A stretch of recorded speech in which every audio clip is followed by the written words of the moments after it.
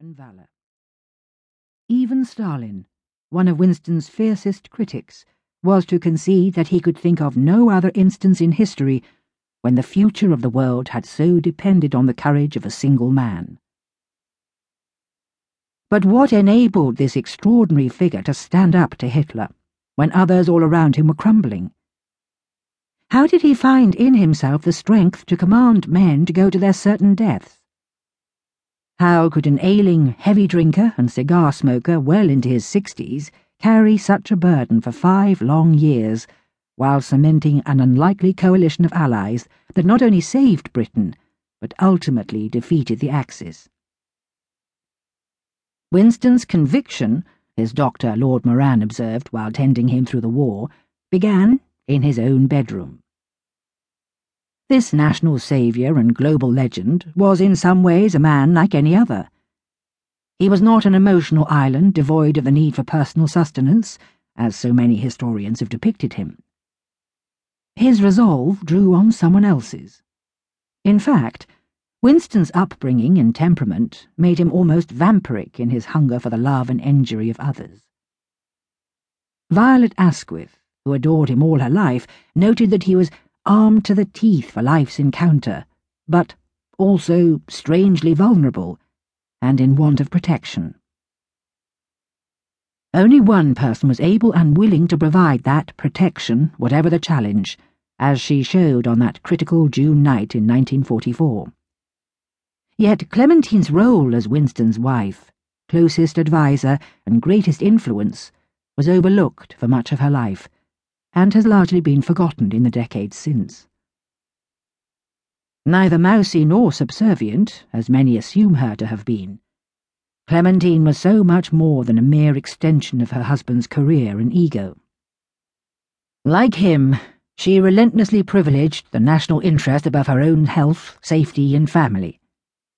Her list of extramarital achievements would put many present-day government ministers, speechwriters, charity chiefs, ambassadors, activists, spin doctors, MPs and hospital managers to shame. Unlike Winston, though, she was capable of great empathy and had a surer grasp of the importance of public image. In her trend-setting sense of style, she was a precursor to Jackie Onassis, being known particularly for her leopard-skin coats and colourful chiffon turbans. And as a hostess, she was renowned across the globe for her elegant hospitality. Her skills at the diplomatic dinner table won the admiration of Charles de Gaulle, and played a crucial role in binding America to Britain's cause. For all this and more, she was honoured by 3 British monarchs, and also by the Soviet Union. But just surviving, let alone shaping, what must surely count as one of the 20th century's most challenging marriages, would have been a notable triumph in itself. Winston once claimed that after their wedding, they had simply lived happily ever after. That is stretching the truth. Never was there a break from the whirl of haste, excitement, and perpetual crisis that surrounded them.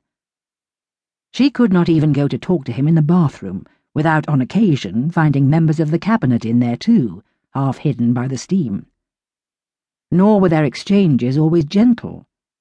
They rowed frequently, often epically, and it was not for nothing that he sometimes referred to her as she whose commands must be obeyed. An opinionated figure in her own right, she was unafraid to reprimand him for his odious behaviour, or to oppose privately his more noxious political beliefs. Gradually, she altered his Victorian outlook with what he called her pinko ideas, and even her support for women's rights. But however furiously they might disagree, she loved him for his undoubted compassion, and revelled in her union with a man so exciting and famous. For his part, he simply doted and depended on her.